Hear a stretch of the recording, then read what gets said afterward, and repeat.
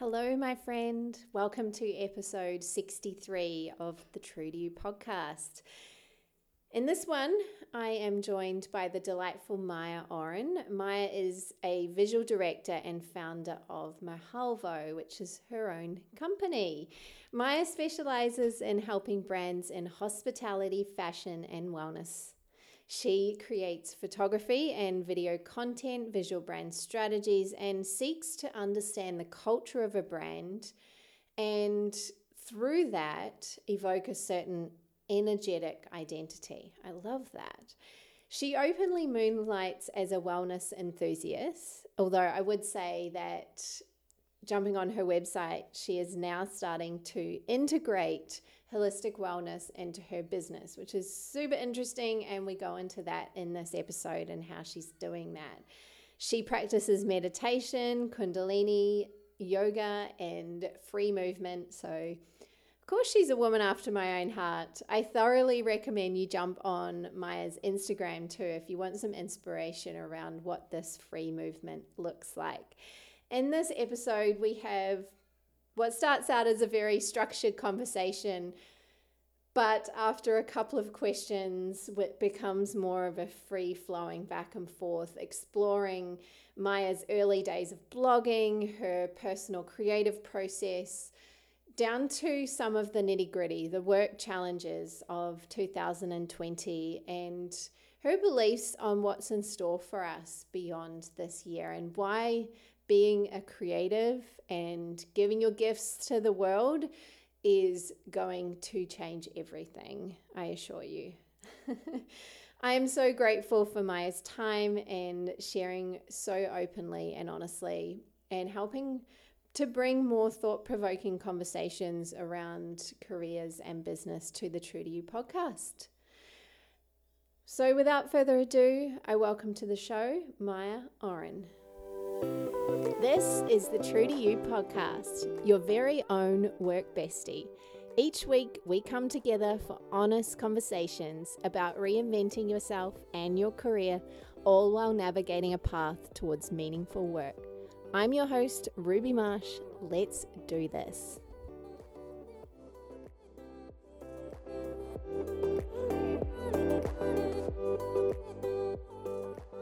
Welcome, Maya, to the True to You podcast. It's so good to have you. I'm so glad to be here. Thanks for having me.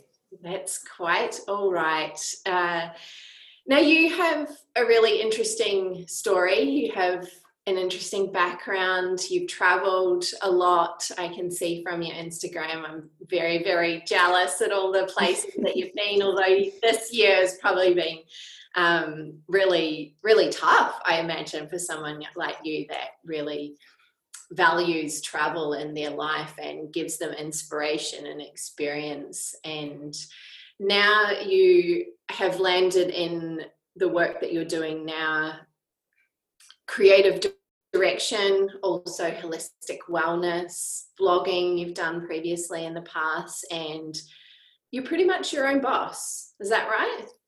Amazing. Yes, it is. Very cool. Very cool. So tell us about that story. Go wherever you want. I want to know the life of Maya. Awesome. Well, I love to tell stories. That is literally my title, storyteller. So my journey professionally and just kind of like adult years, I would say, began when I went to school abroad in Israel. So my father is Israeli, was born in Jerusalem. My mother was born in Trinidad. But my sister and I both had to draw this like random pull to Israel. And so she ended up there. I ended up there. I went to an international school there called the IDC, the Interdisciplinary Center. And it's in this little beach town. It's absolutely adorable. I used to love just like running to the beach after school. And while I was there, I started doing photography kind of more seriously. I started to blog. And so I've kind of cycled through quite a few blogs. So the first one was I Spy with my Mahalvo Eye. And this was a blog that basically talks about everything I've done, or everything I was doing at the time. So, you know, going to coffee shops or finding the cool hummus place in the alleyway, lots of food, lots of travel, lots of kind of daily life. And when I was in school, this is totally going to date me, but I think it was like around 2010 or 2011 when blogs were totally about like, this is what I did today. And everyone had a blog. And so I kind of just tried to fashion it off of that. After I finished school in Israel, and I studied communications, so I was doing a lot of radio and television and advertising. And when I finished school there, I went to a short stint in Barcelona. And so I lived there for about half a year. Didn't have any classes. I had Spanish and one entrepreneurship class. And so the rest of the time, I actually traded in my old digital camera and got a video capability camera. And I just started shooting around the city. So there were a bunch of events that were happening and, things that were just unique to me. And so I started filming these short videos. I did a chocolate and churros video that might be the world's worst video ever filmed. I filmed something on the Catalan Independence Day. And then I wove together this beautiful story of, all of the Barcelona life once I finished my study abroad there. And that's actually to date one of my favorite videos because it just is it's so rough and it's just, like the true story. And it was just fun. It was like all of the collection of the videos I had ever done while I was there for the 4 months. And so it was really cool. So after I finished school in Barcelona, I came back to the States and I lived in New York City. And I was hell bent on working in fashion. So I wanted to be, the next Anna Wintour or Grace Coddington, and was applying to all these magazines, ended up getting a job in creative branding. And I was an assistant to a creative director for about a year. And all the while, again, still filming. And I was getting more and more gigs for farms, actually. And so I started a blog where I was doing farm to table films. I had a friend who was a chef and another friend who was very good at social media and interviewing. And so the three of us created this blog together. We would travel all over the tri-state area. We ended up also going to Michigan. Just telling the stories of all of these different products and produce and taking it and turning it around in the kitchen into beautiful meals. So after that, it really kind of spun out into people hiring me for brand identity videos.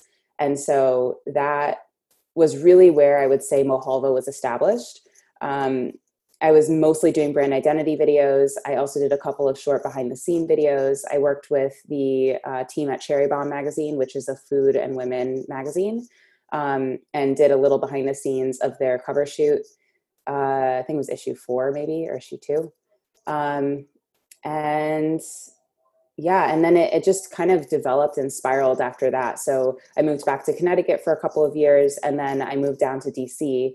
And all the while, I've just been gaining clients more and more as the years have gone by. And they've all been in food, weirdly. So now I'm working probably 90% food. And then in the past year, I started doing more travel work. And so that was amazing. That's exactly where I want to end up. And so I was very excited about it. And then the coronavirus took hold. So I got to travel to quite a few places in the last 3 years. I was in the Republic of Georgia, in Colombia, Ireland, Israel, and a couple of other places. But, just got to really see the world and film. I was in Guatemala. So, just getting that kind of feel of different cultures and filming it through my own eyes. And that was really amazing. Yeah. Wow. I love hearing this story. One thing I want to pick out from your story is the fact that you jumped into something like blogging. Obviously, it was very, quote, cool at the time. I had a blog, and that's how actually I guess was able to have a creative outlet while I was doing completely different work altogether. And I think there's something to be said for having those outlets on the side. And would you say initially that you weren't intending to build this into a career? Yeah. Yes, totally. So it's kind of twofold. So when I was a child, my dad is an entrepreneur, and my mom's an artist. And so with those two things together, I feel like it really was in my blood to start a business. And I used to write business proposals and propose them to my dad and be like, what do you think? And, I came up with a candy shop and a bakery and all kinds of ideas like that.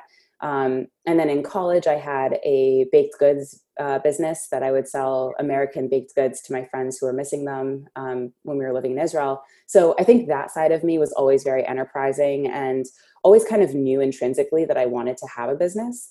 And yeah, I also knew that I never wanted to work in corporate. That was another thing I said. I never want to be wearing a pair of tights and an uncomfortable skirt suit and going into an office and sitting at a cubicle. But I would say that I didn't really know where that would happen or how it would happen. And, the way that my whole personality works is to be very anxious about what the future holds and how I'm going to get there. And so I was constantly trying to create a plan of what was going to happen next. And the minute that I just surrendered to doing instead of thinking about it was when the business just fell into my lap. And so it did develop from the blog. That was just a vessel for me to be able to showcase my work throughout the years. And very quickly, it just started to spiral into, and I actually skipped a piece of it. It spiraled from, the farms. And then I said, you know what, let me try this video thing. And I started doing bar and bat mitzvahs and weddings. And, I worked my way up from the ground, and all the while doing the things that I loved, which was the farm videos and the food videos on the side for free. And then it slowly started to move into, okay, now I can get hired for this. So it was pretty organic, but I do think that, it was something that fell into my lap because of the work that I was doing. That was a passion of mine. Mm-hmm. Yeah, it's a really interesting one. I think that's such a valuable process that you went through, because so many of us have these. I think blogging is also quite a nice medium because it puts us on the hook, as in, if we say we're going to publish weekly or at a certain frequency, then people are expecting, if they're following us, to show up fairly regularly. Otherwise, you'll lose your audience. So whilst you might not be getting paid for it, it's a really great way to be accountable to a client, if you will, or an audience. And so you got that familiarity as well, and that pattern. And I think it's really cool that you also didn't put pressure on yourself to make money from it. It grew very, very naturally by the sounds of it. And you really honed your craft too. You picked something up like the video camera. You worked away at building the skill, and then eventually you were really good, rather than saying, oh, I love filming, and then now I want to have a business in it, which not everybody does, but sometimes we have this expectation that we're going to flip our passion into a monetized business very quickly. Yeah, absolutely. Absolutely. And I think, a big part of it too for me was that I loved photography, and then the video just became it was this new tool. When I got into video, no one was doing it.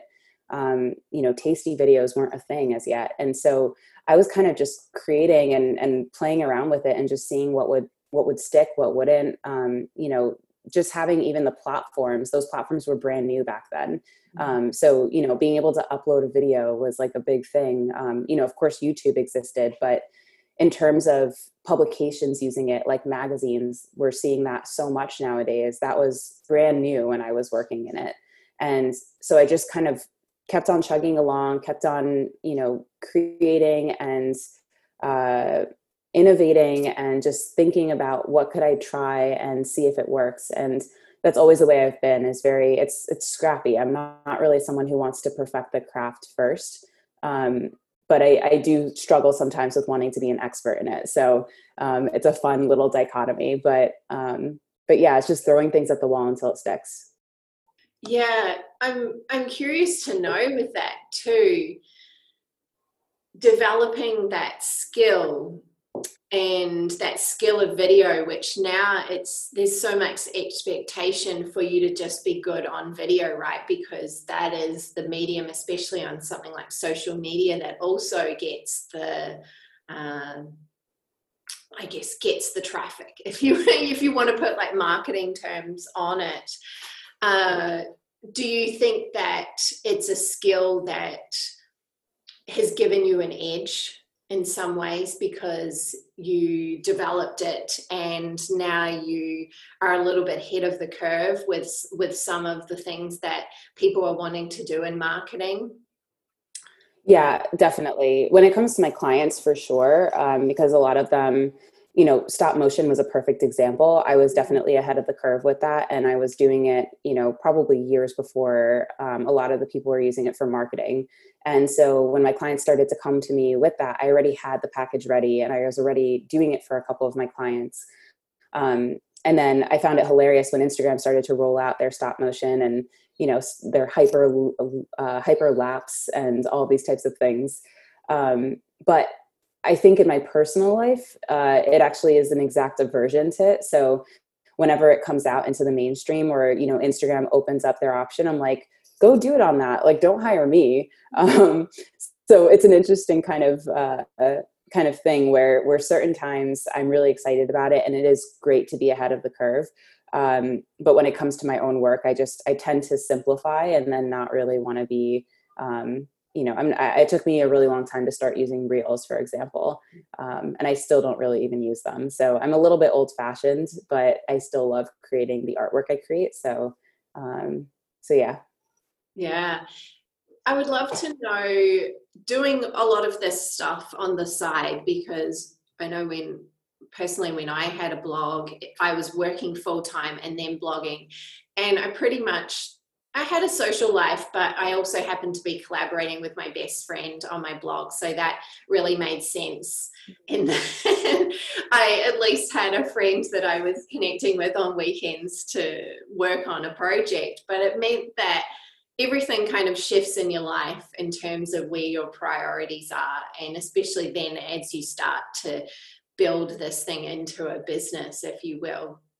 I would love to know how you balanced all of this either back in the day, or maybe you can speak about that now, because there is a little bit of shifting of priorities, isn't there?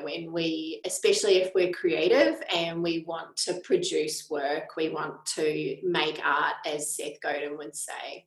And it means that our lifestyle is a little bit all over the place. Would you like to share anything on that? Definitely.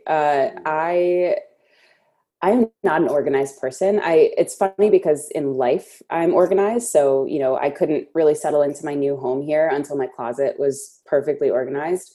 But when it comes to my work, I have a really I actually like to think it's kind of like a butterfly or a bee that kind of like goes from flower to flower and pollinates and pollinates. And, it just kind of like does what it needs to do when it needs to do it. And there's no rhyme or reason. And so even today, as a perfect example, I got on a call with a friend who I've started doing some more like wellness focused work with. And we were on a call for an hour, and then we had our, to-dos, and they weren't really related to my photo work, but I, did a little bit of editing, and then I just banged out all the stuff that I had to do for the wellness. And I feel like that's kind of the way I work, is just whatever is inspiring me in that day. And that's kind of actually something that I've learned recently. So back in the day when I was managing, all these different things, I feel like it was very hard for me to switch gears. So if I was doing my blog, I was doing my blog. And then when I was doing the bar and bat mitzvahs, it was hard for me to kind of, do the more creative stuff at the same time. And I feel like that's always kind of been my MO. And so this year it was easy, or I started to basically make more time and give myself more grace to have more time, or allow myself to kind of go with the whim of what, I'm in the mood to do in that day. Because I think, especially as a creative, you can't force creativity, and you can't force that, the current to come out of you. And so, if you have a piece to write, you can't just sit there in front of your computer and pull your hair out and force yourself to write, because it's going to be trash. And you might be better served if you're craving a walk. The day is gorgeous. You have sun outside, go for a walk and feel the air on your skin, and then come back, and maybe you'll be struck with inspiration on that walk. And so that's kind of what I've been allowing myself, the flexibility and the space this year. And I think, it's coming with maturity in my business as well, that we don't have to give ourselves these super strict guidelines that don't allow us the breath to do the creativity in that work. And so, also working with clients, that's very tough when they have a deadline, and I'll put that in air quotes, that you can somehow build in always most times, you can build in your creative space. So to answer the original question, back in the day, it was very kind of like train tracks. And I think the only time that I was really doing two things at once was when I had the Farmed Table blog, and I was also working as a stylist at a clothing store. And so I was managing events and styling, and then also doing this blog. And the way I did it was literally when I was working the fitting rooms and working with clients, when they were changing, I was taking notes on little scraps of paper of the things that I wanted to write about or to create in my blog. And I just had like little scraps of paper in all of the pockets of my jeans. So yeah, that's probably the most multitasking I've done. But now I'm a little bit more, I just like to go with where the day takes me. So, it's really, I wake up every morning, and I got this advice from a wellness, actually not even wellness. I would say she's more of like a spiritual coach. But she said, start your morning by drinking some coffee or drinking tea and intentionally just sitting down in the nothingness. And then ask yourself, what do I want to do with my day today? And listen to your intuition. And if your intuition says, I want to sit on the couch, or I want to read a book for an hour, do that. That's going to serve you better than if you kind of sit down at your computer and say, okay, I need to work because society tells me I need to work from 9 to 5, and that's how I'm going to get my work done. So everyone's productivity looks different. That was very roundabout to get to the. No, I think that's a really good point. And it probably means at times that when you're on fire, and I know that for me, my creativity is really intertwined with my menstrual cycle as well. And I talk a little bit about that stuff on this, not in great detail, but I think when you're responding to that as well and listening to your body too, there will be times where you feel like, oh, I could work till 11 or midnight tonight easy, and then other days it's like, okay, I need to just go really slowly today, and I'm not feeling it. I've got no good ideas. Some days it feels like. So yeah, I think responding to the body too, which is probably where that intuition is actually partly coming from too, right? Yeah. Yes. And that's actually a lot of what's brought me, I know this is later on, but what's brought me into the holistic world, which has always been, something that I've loved personally, but, the body holds so much information, and we don't even tap into a percentage of that, a small percentage of it. And, it's just really wild when you're, especially as a creative, you're saying, oh, I need to do this and I need to do that. But we're all just like in the brain, we're just cerebral with it. And creativity comes from the sacral chakra, and it comes from your hips, especially as women. And like, you're just sitting at a desk and you're not moving that. It's insane. Yeah. And so that's just kind of like brought me into that world. And I'm so much a student of what I'm, offering in that. But it's just fascinating the more I get to learn about movement and the body, and how we respond and how we communicate. Absolutely. We can actually go there if you like. Let's jump into that conversation. I had some questions for Maya, and I sometimes we stick to a structure, but sometimes we go a little bit all over the place. So I'm actually keen, because everybody's probably thinking, oh, what is this free movement? What is this practice that she has? And Maya and I are both practitioners of Kundalini yoga as well. So that was why I was also really inspired to chat to you, because I feel like it's fun to find these women that are practicing this style of yoga, but then also very creative and doing all sorts of different things. It's brought some really amazing people into my life recently, actually. So talk to me. We can go Kundalini, we can talk about free movement and your practices. Maybe, yeah, where would you want to go with this? Talk to me maybe a little bit about how you brought this into your life, I guess. Yeah. I mean, it's a behemoth of a topic. It's such a huge part of my life. And I'm sure the same for you. And we've talked about this um, off podcast. But Kundalini came into my life very intuitively, and it was kind of wild, but it had been circulating in my life for many, many years. But I never really knew much about it. I had heard about Kundalini, I'd heard about Tantra, but I practiced Vinyasa yoga for many years. I got my 200-hour training. And during that 200-hour training, I was in meditation, and Tantra yoga came to me, and it said, you need to be practicing Tantra yoga. I acknowledged it, but I never actually got around to practicing it. And I think it was about 3 years ago, I was sitting in my apartment and I was practicing just some basic meditation off of the Insight Timer app.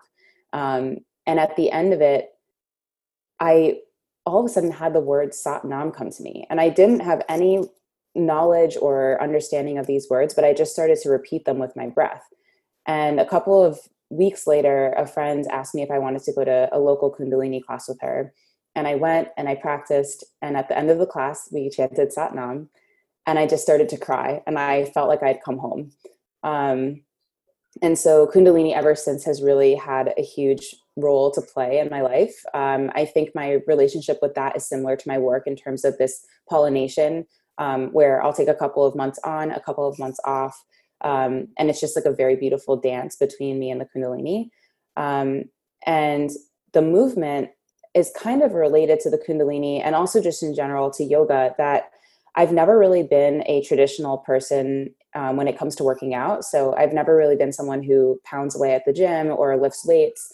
And when yoga came into my life, my body literally transformed. And it was not something that I was going into yoga looking for. It wasn't, that I started doing yoga to lose weight, but it was as if I was holding on to this physical energy that didn't need to be there anymore. And it just literally melted off my body. And my body took the form that had always been existing in my brain.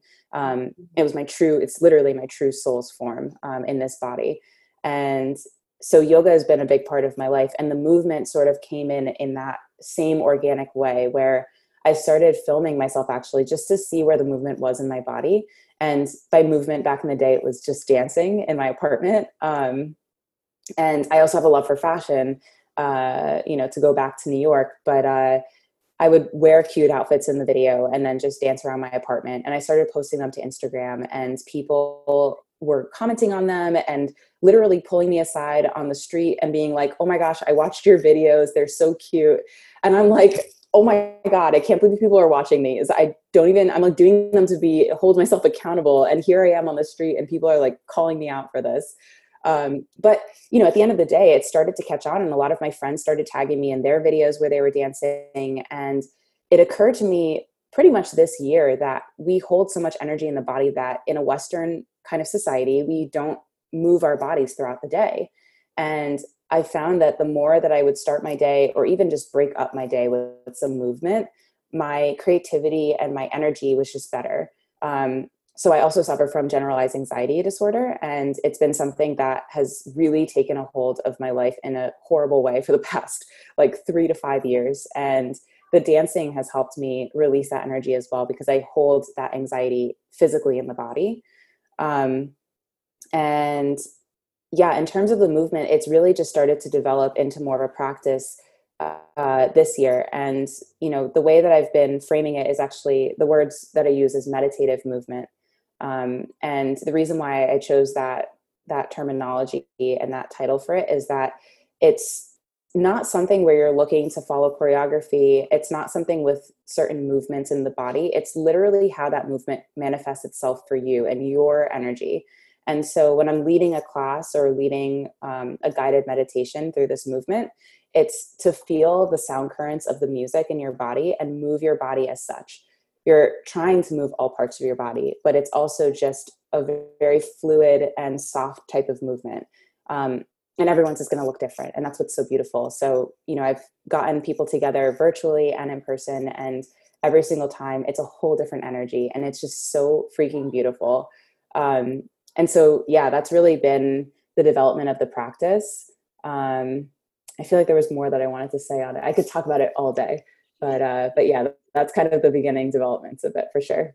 Yeah. I'm interested to know, because you are now bringing that into your work, aren't you? And under the banner of your business, under Mahalvo. And so you have your creative direction, which has been the bulk of the work that you've done up to the last, I'm guessing, year or so, that you brought the holistic wellness into it. What made you decide to bring those two under the same banner? And what do you offer in the holistic wellness for people?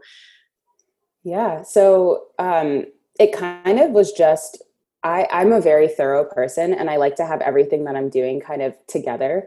And because I'm so visual, it's important for it to all kind of exist. And so for now, it's all under the banner of Mahalvo, pretty much for convenience. And it's just, easy for me to kind of have everything that I offer. But another thing, and actually, I think you definitely spoke with her on a podcast, but Mary Margaret, we spoke about this a lot. And, she always says her advice is to just don't think about it too much, just do it.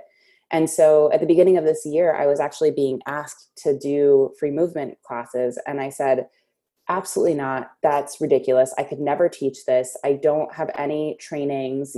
What is this even?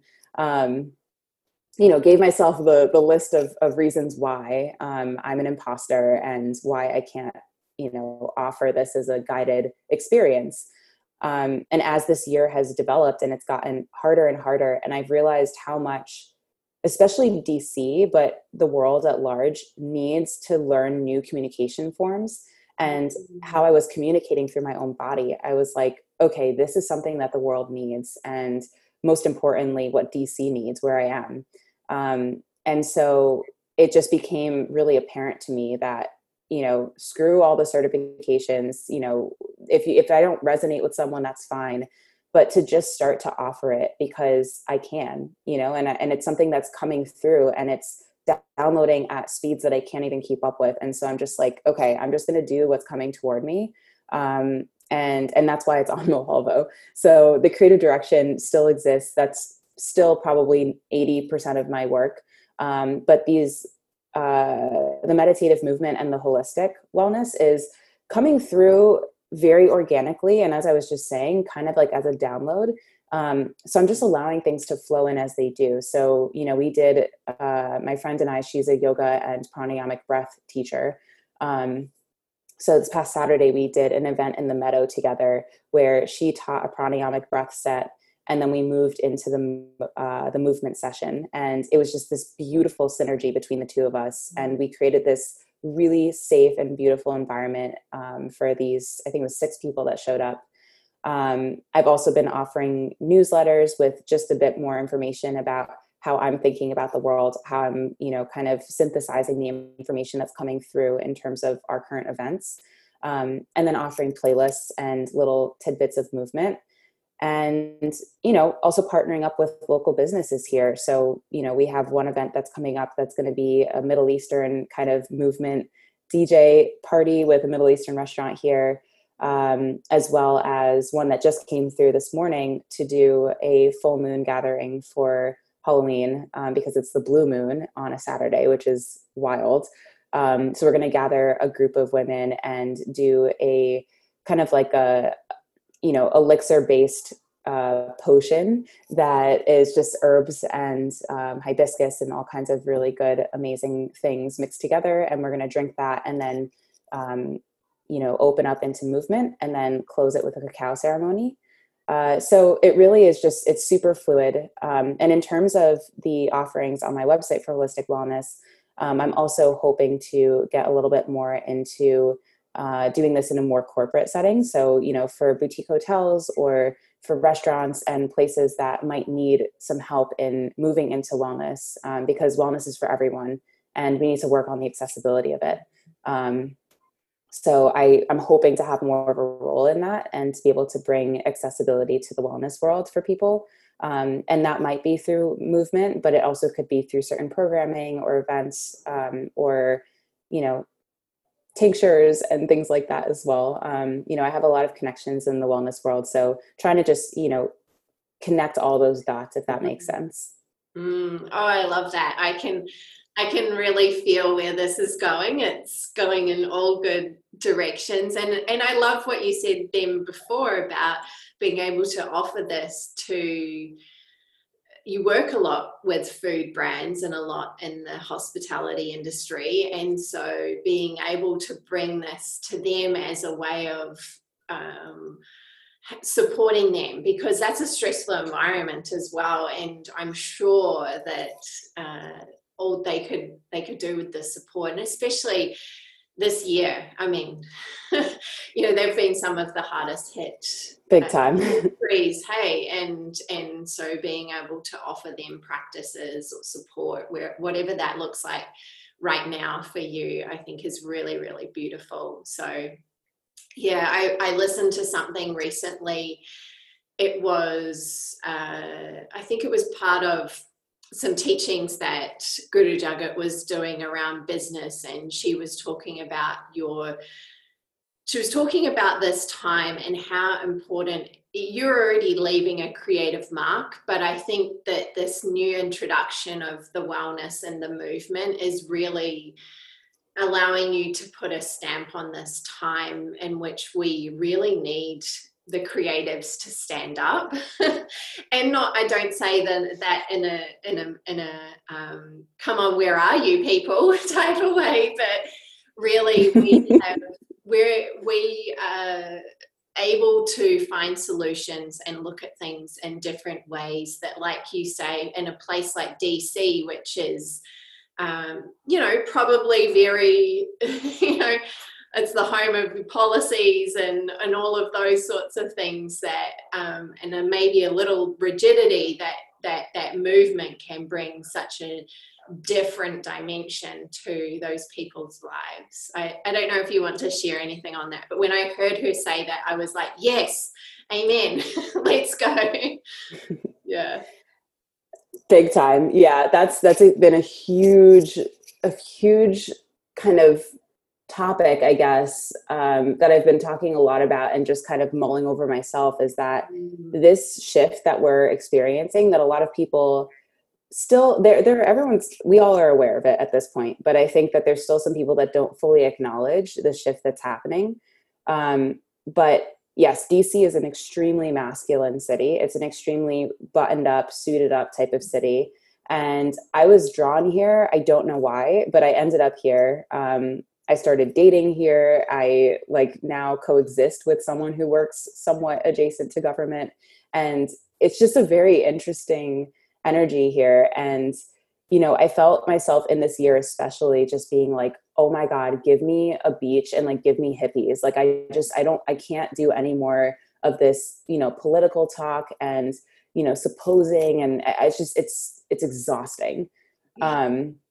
But what I found is that, or what I kind of understood is that I'm here for a reason. And when I really tapped into my intuition and tapped into my spirit guides, what kept on coming through for me is there's a reason why you're in DC and you have to make a change here. And once that really got embedded into me and that download came in, I was like, okay, I'm here and I've got a warrior up and I've got to make the change that I want to see. And, that comes through in the dance, that comes through in the wellness offerings, that, it's tough because I think that there's a lot of education that has to happen around it. Mm-hmm. But the more that I start to dig and the more I start to speak openly in the way that I know best, I'm finding that there's a lot of people in this tribe here where they do exist. There are people who are very energetically charged here. And I think it's about kind of wrangling those people together. And as you were saying, bringing all the creatives together, because we're the next ones up. And there's a woman, I can't remember her name, but she is a channeler. And she channeled a little bit about 2021. And I found it really fascinating because she was talking about how we are gearing up, these people, these creatives or light workers are gearing up to lead and hold space for the people who are going to be waking up next year, because we've woken up. We know what's coming. We're in it. We're understanding, and we're kind of developing ourselves into kind of the stronger format that we need to have in this next iteration of life and of Earth. And so we're going to have to hold space for these people that are coming through next, in order for us all to kind of get to that beautiful next level that we know is coming. And so I think that's also why the holistic wellness has come through for me so strong this year, is that I know that I have to hold space for people. And I know that I also have to be a community leader in this area. And the movement is another thing that I think about a lot, is the fact of communication and communication styles. And, we speak a lot. We speak and we listen, and we speak and we listen. But what other communication forms are coming through? And even just in us speaking right now in this podcast, there's like light codes and there's sound codes and certain things that are coming through that we're not even conscious of, but people are going to pick up on subconsciously as well. And, that's kind of how I feel about the dance is, when you're doing meditative movement, you're dropping into your body, into a place where you don't normally inhabit in a day. And so what's going to come through for you? What does your body want to tell you? And there was another element of this that I wanted to talk about, but I can't remember. Oh, yes. So also in the format of 2021 and, just being a creative leader, is that and I've been saying this a lot in all of my movement classes, is that when you tap into that movement center and you're tapping into more of your gut and like your lower chakras that are a lot more, primal and a lot more connected to earth and to the environment, you're not only more intuitive, but you're also able to lead from the gut and lead from your intuition. And that just makes for better leadership. So, when we're leading from our heart and we're leading from joy and from, excitement and love, we're never going to be able to be deceitful. We're never going to be able to tell a lie. And I think right now we're kind of sifting through a period of time where we're shifting from fear and we're shifting from a bit more, of this like kind of upper chakra type of communication to more of like an unconditional and a heart-centered communication. And so that's really kind of motivated me as well to get more into this movement and get people to tap into that part of their bodies. And especially in DC, where all of the leadership in America is taking place. So, hoping to make change is basically what it boils down to. Yeah. Yeah, you're in the right place at the right time, 100%. And I think you know that deep in your heart. And that is part of the challenge, I think, of being a creative. I can't speak for everyone out there, but I will say that naturally through your work, you're often challenging the status quo, because that's what art is about. And I've heard so many times more recently that art leads the government and art leads culture. And I think, like you said, 2021 is our opportunity to really stand up and give our gifts to the world. And that may require that we also speak up or communicate through different mediums, rather than, it may not just be visual, it may not just be words, but our time is coming. Big time. I'm excited.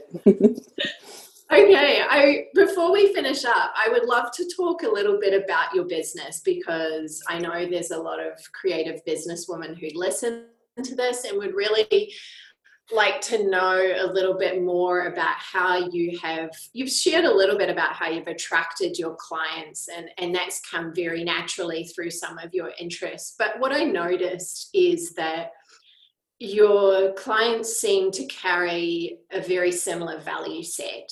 And I'm simply just getting this through the imagery, but I can see that come through in the type of brands. And, I love marketing, so I'm fairly attuned to this stuff as well.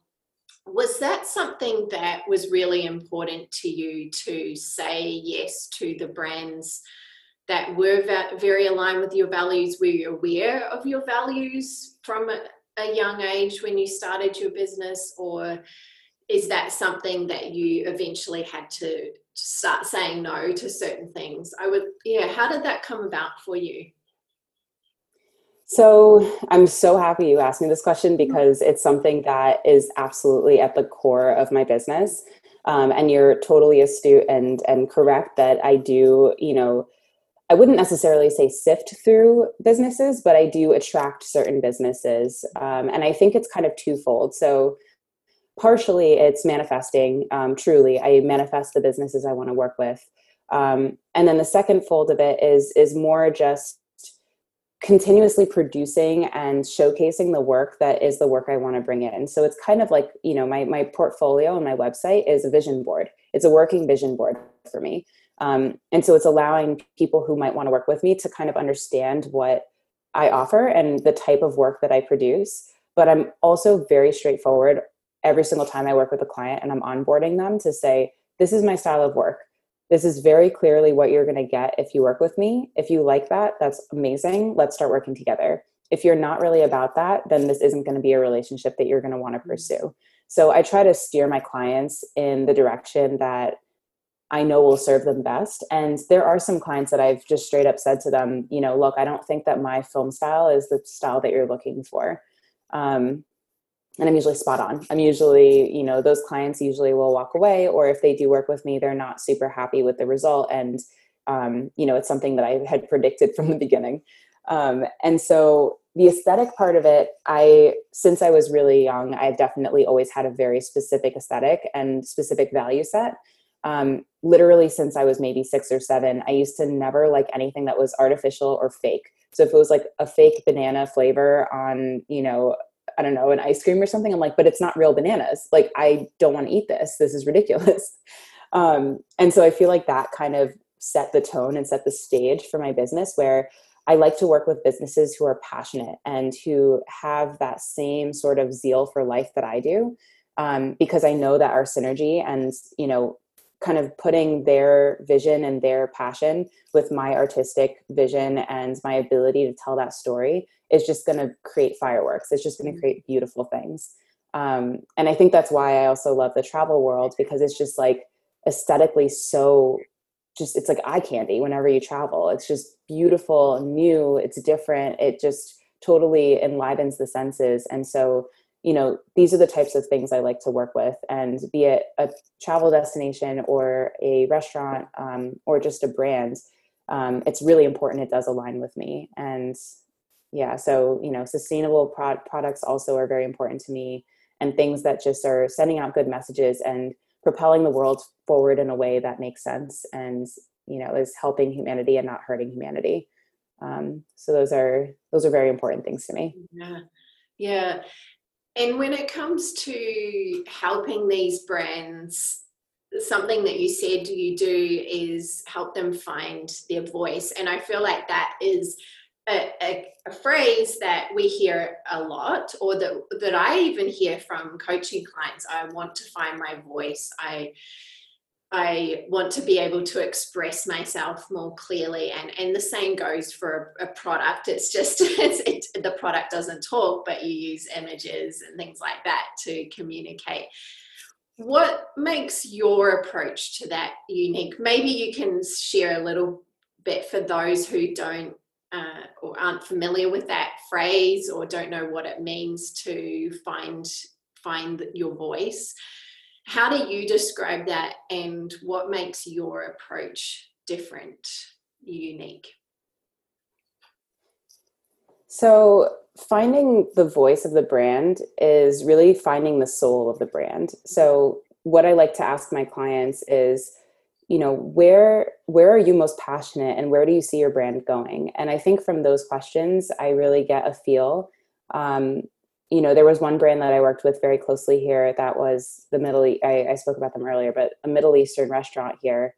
And they traveled to several Middle Eastern countries. And so their whole brand was kind of this like travel wanderlusty brand, that also supported and told the stories of the food that were in these countries. And, so in telling the story of those visuals, it was important to kind of show that earthiness and that, kind of like down to the salt of the earth and of these different countries. And, capturing the wanderlust element of it, but also capturing, what the passion of the people who came back and were doing this restaurant here.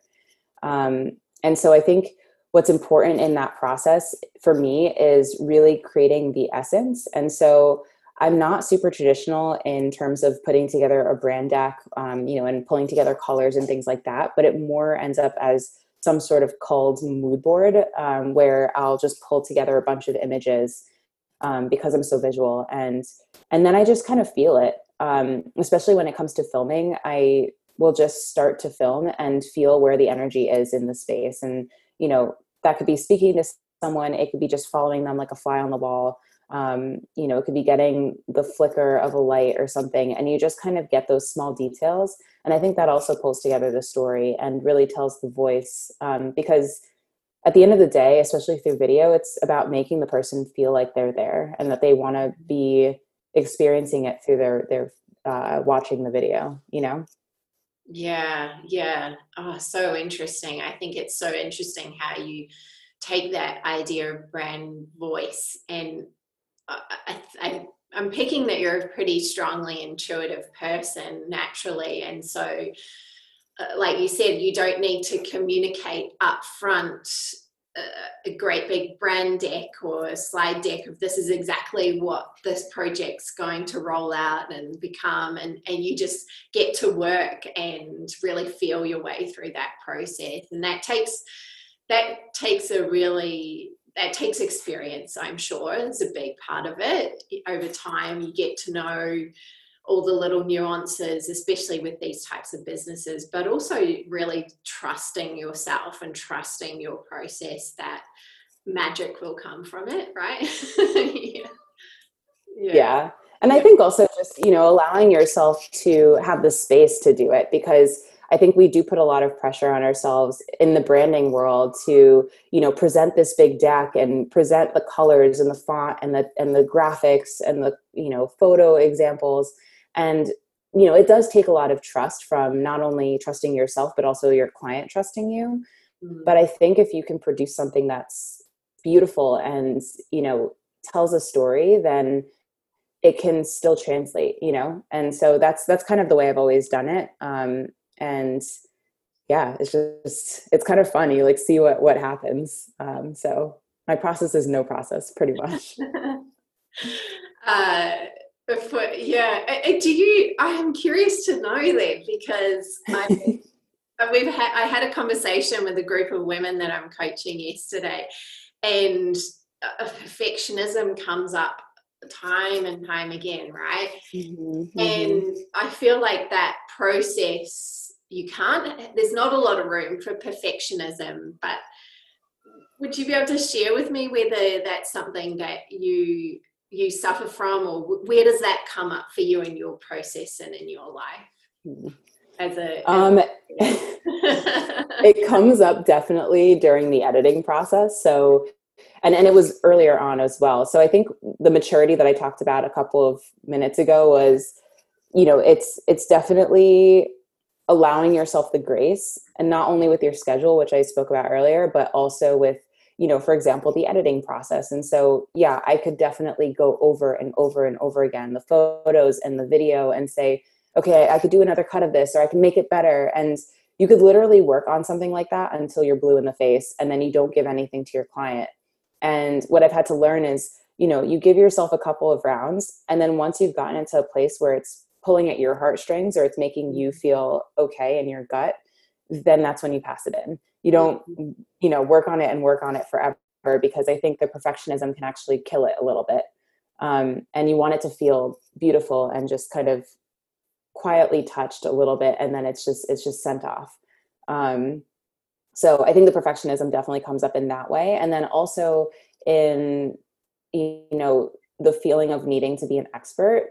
I think that, there's a lot of pressure to come off as being an expert, and, with the help or the demise, I guess, of Instagram and having, this perfect page that you're putting together, people's lives look perfect on it, and they don't see the backup, or, and even when people do the behind the scenes crap, it's like, okay, but still, and so I think that in terms of the perfectionism, it's like a little bit of that too, where I want to come off as a certain way. I want people to think that I'm an expert and that I know my stuff. And, I think we all kind of need to admit that we're all just figuring it out as we go. And that's a huge piece of advice that I got very early on. It's a very popular piece of advice for business owners, but when no one's an expert and we're all just figuring it out. And I think with those things at the top of mind, it helps to quell the perfectionism that I think a lot of us hold.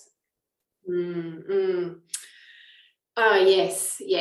This conversation, I'm sure we could go in all different directions. I would love to close out by asking you two things. What have you found most challenging about 2020, but also in the same light when you reflect, very exciting as well? And you're someone that even though like travel is a big part of your work, you brought this whole new part of your business to light in this year. So share with me a little bit about what you found challenging, but what's also really exciting about this year. So 2020 has been a behemoth. That's what I keep on saying. It's just this ridiculously large year that has overtaken the world. And I find myself, so the challenge for me is the community and the gathering element, because, and that comes through in travel as well, because I love culture and I love traditions. And, I come from a background of having Shabbat dinner every Friday with a group of people and lighting candles and having our hands in a bunch of olives and ripping bread. And we can't do that right now. And that's been very, very challenging for someone who relies on that for creativity. And the same goes through with travel with that, is that,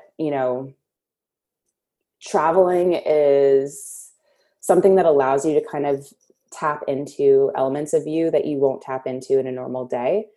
And I found that I started to rely on that a lot. And it was something that was really keeping the juices going. And so that was a really big challenge for me in 2020 was kind of coming to terms with the fact that this is going to be a different year, and also that we were entering into a new era.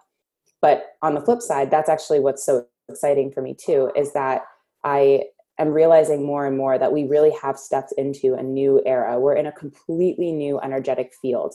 And I find myself waking up almost in a stupor, at least like once a week, just being like, holy shit, what is happening? Sorry if I'm not allowed to swear. It's okay. But like, Love it. it's just crazy. We have stepped into what I think a lot of us subconsciously have been waiting for our entire lives. And I find myself waking up and just being like, it's here.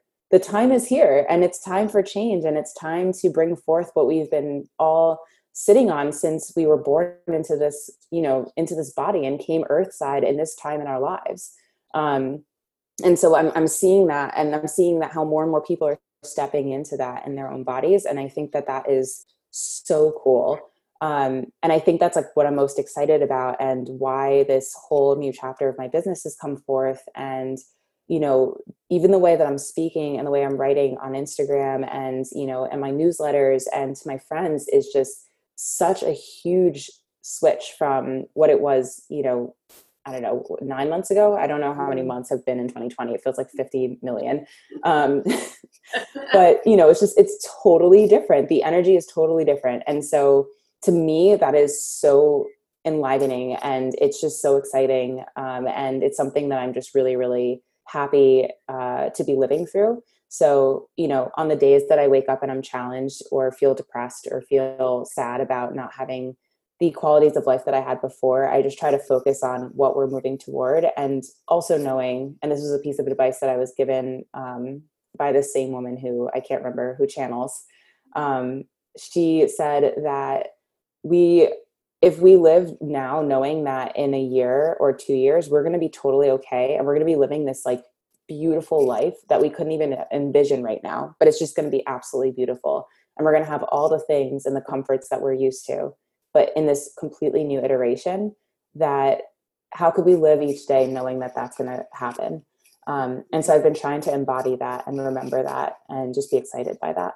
Yeah, That's so beautiful, and that gift to your future self. Hey,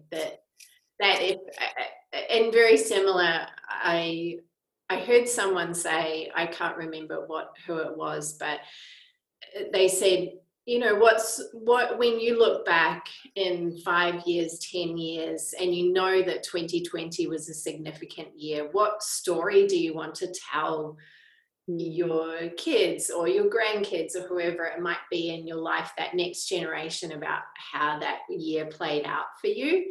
And that has played on my mind enough that I've thought, why do I want to just sit in the corner of the room and be sad? Because Oh yeah. yeah. And oh yeah. if you just open your eyes, there's so much at your fingertips that you can use to create and to connect. And it's forced me to do more, to reach out to women all around the world to podcast, because you know, you can't travel, but hey, we can have a conversation, and who knows where that's going to go. And yeah, so I think it's been an incredible year, an incredible year in many ways. So I love that philosophy. Thank you for sharing that. This has been a really beautiful conversation, Maya. You are very intelligent, inspiring woman, and I'm so pleased that we got to connect through our other connections. That's, you know, that's always the best way for it to work, isn't it? Totally. Thank you so much for having me. This has been an amazing conversation. Yeah. I'm very excited to see what the rest of 2020, but also 2021 pans out for you, and how you bring this holistic wellness to an industry that, I mean, generally people, but I'm very interested to see how this works, and the types of clients that you work with as well. It's going to be really special. So thank you. Thank you.